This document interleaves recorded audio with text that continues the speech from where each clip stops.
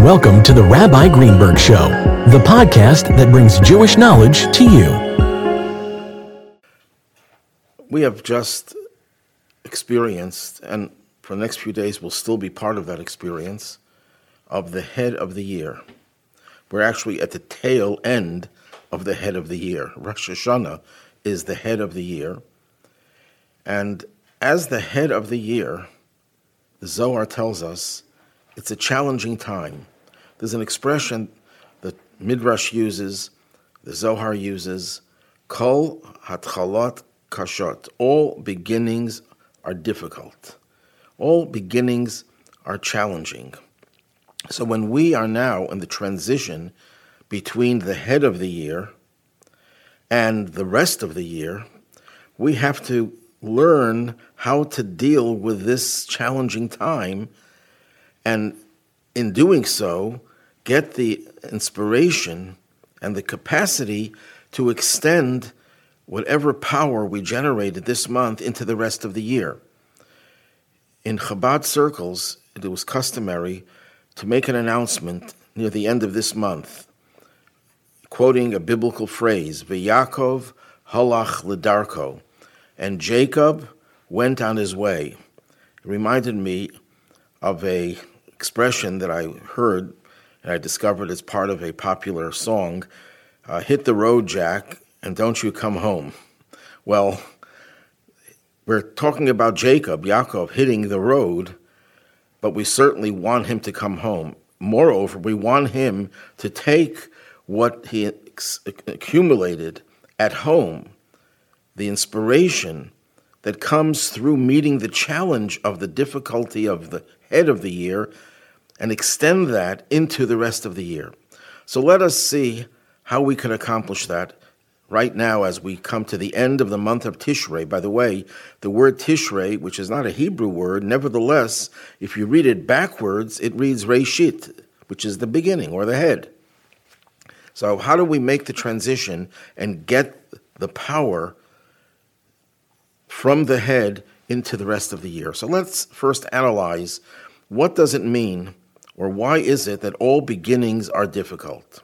So there's a psychological reason, there's a spiritual reason, there's a mystical reason, and there's a reason explained in Hasidic literature. So let's go through the psychological reason, which is quite obvious, that people are afraid of change. People don't like their routine being upset. They get accustomed to a certain routine, and this routine is secure, and they don't have to worry about surprises. But when things start to change, then all of a sudden a sense of anxiety sets in, because we're not accustomed to this new challenge, and we're more comfortable keeping things the same. There's a certain fear of the unknown. Then there's a spiritual explanation. Classical Judaism, the way it describes the personality of a human being. We are a composite of two inclinations. One is called the Yetzer Tov, the good inclination or the good impulse, and the other is called the Yetzer Hara, the evil inclination or the impulse to do the wrong things. And there's a constant struggle between them. Now, the evil impulse is a creation of God. God created that impulse within us, and he created it with a mission, and its mission is to mess us up, to throw stumbling blocks in front of us. In fact, the Yetzer Hara is sometimes referred to as the Satan, the Satan. What does Satan mean? It's an obstacle. It's the angel in charge of creating obstacles, because the obstacles create challenges. Where is the obstacle the greatest?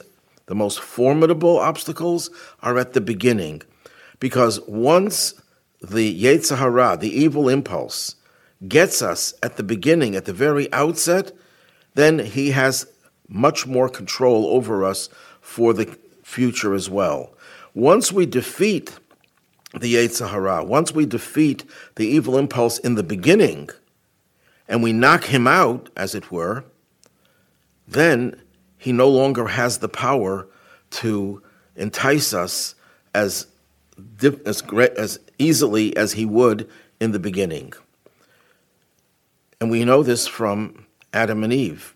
Adam and Eve blew it, you could say, at the very beginning, in the very first day of their creation, and they were created as adults, our sages tell us. They were given one commandment, not to eat the forbidden fruit, and they blew it. How could they have been so weak, and they succumbed, essentially, to the words of the serpent? So the Rebbe explains that because this was the most important commandment that was ever given to humanity, based on the adherence to this commandment or lack of that, it would determine the fate of humanity until the end of time. And therefore, the Yetzer Hara, the evil impulse, which was embodied within that serpent, put on the most powerful pressure campaign to entice Adam and Eve. And that's why they succumbed, because the power was incredible. If they passed that test, then everything else would have been a breeze, everything else they would follow. We also find at the beginning of the Jewish people as a nation, they received the Torah at Mount Sinai. 40 days later, they worship a golden calf, because beginnings are filled with challenge, and sometimes we meet the challenge, many times we don't meet the challenge. That's the spiritual explanation. Then there's the Kabbalistic explanation. In Kabbalah, we're taught that there are 7 emotional attributes. That God, when He created the world, He invested 7 of His attributes into creation. The attribute of din, of justice, sometimes referred to as gevura, might, strictness, discipline, power, that trait comes before rachamim, compassion and mercy. The trait of judgment comes before the trait of mercy. The world was created in a way that night was created before day.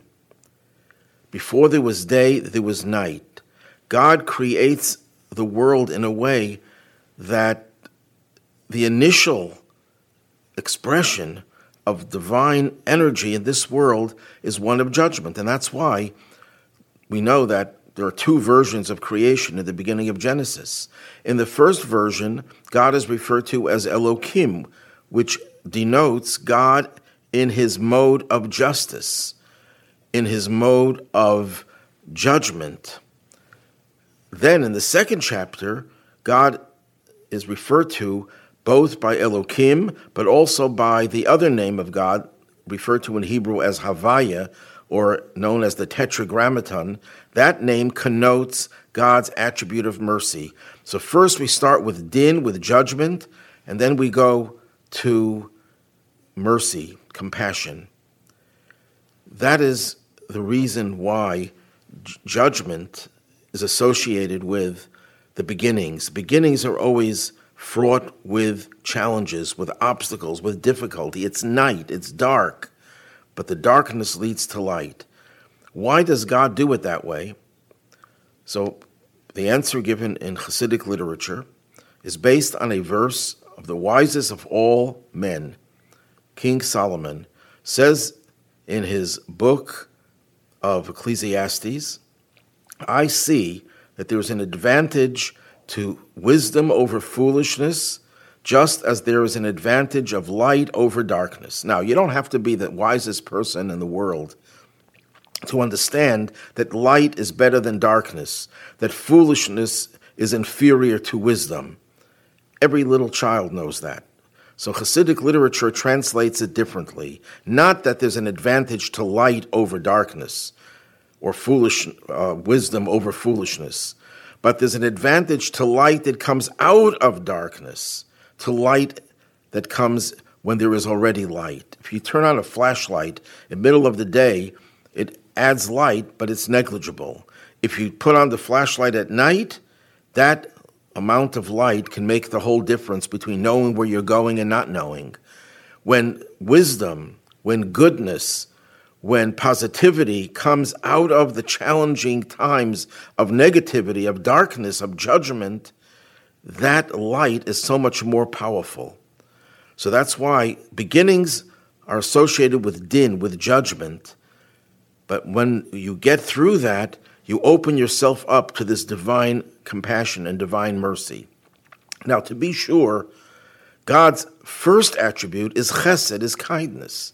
Because to have a relationship, even if the relationship begins with judgment, with harshness, with rigidity, the fact that God is willing to create a world, however he's going to guide this world and direct this world, that is an expression of God's kindness. God did not have to create the world. But that's the initial source of everything, is kindness. But the method, the process, starts with judgment, and then you have mercy. You start off with difficulty, and then you graduate into smooth sailing afterwards. In Hasidic literature, we're told that everything in this world, every category, every system, has a wall that doesn't let you get whatever it is that's behind that wall from the concealed state into a revealed state. In order to do that, you need a special effort. In other words, if one wants to develop an understanding of hidden wisdom, there's a blockage, there's a barrier that was put there by design. And through effort, you can break down that barrier or create a gateway so that you can extract whatever that was there before that was hidden, and you make it revealed. We find a fascinating story. Rabbi Yosef Karo, the author of the Shulchan Aruch, the Code of Jewish Law, the greatest Talmudic scholar of his time, arguably, one of the most towering personalities, was once struggling to figure out, decipher a passage in the Talmud, a very enigmatic passage. He worked on it tens of hours until finally there was a breakthrough and he figured it out, and he was very happy. And a few days later, I think it was, he's in the synagogue and an average scholar is studying that very passage, so he was curious to hear how is he going to go through that passage and realize that there's some very major difficulty. How is he going to get out of it? And he listens to this average person go through this passage and then stop with a question, the question that Rabbi Yosef Karo had himself, and of course piqued his curiosity even more. How is he going to answer it? Will he be able to answer it? And without much effort, he thinks for a few minutes and he comes up with the brilliant answer of Rabbi Yosef Karo. Rabbi Yosef Karo was devastated. Why? Because he knew that he had a much superior intelligence to that person, and yet it took him so long to figure it out. That must be God's way of punishing him for who knows what kind of sins that he had committed.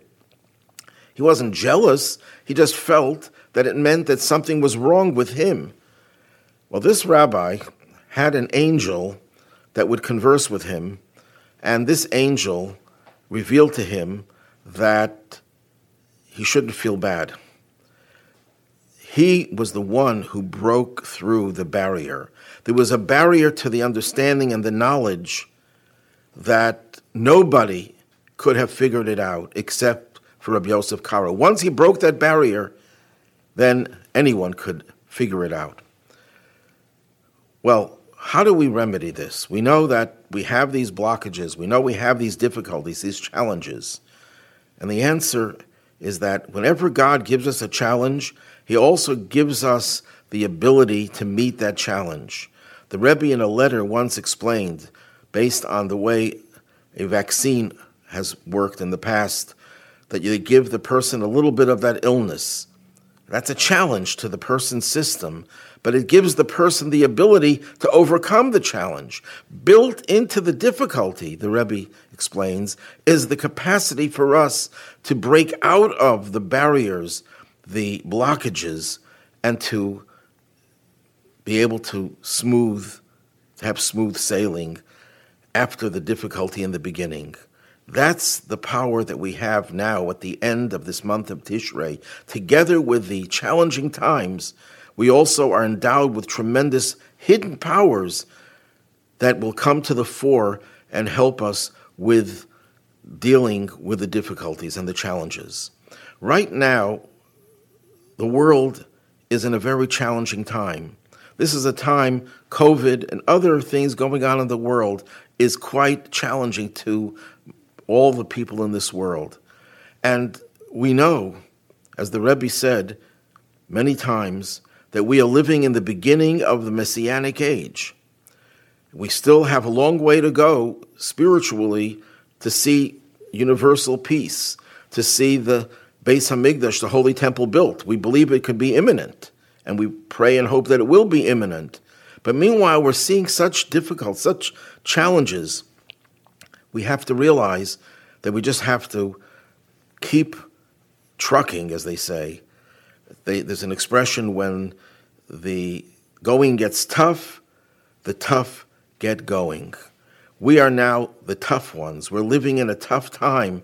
And if we hold on and put all of our effort in doing another mitzvah, learning some more Torah, doing an act of kindness, and a little bit more of each of those things, that will give us the power to break through the barrier, the final barrier to the ultimate redemption through our righteous Mashiach.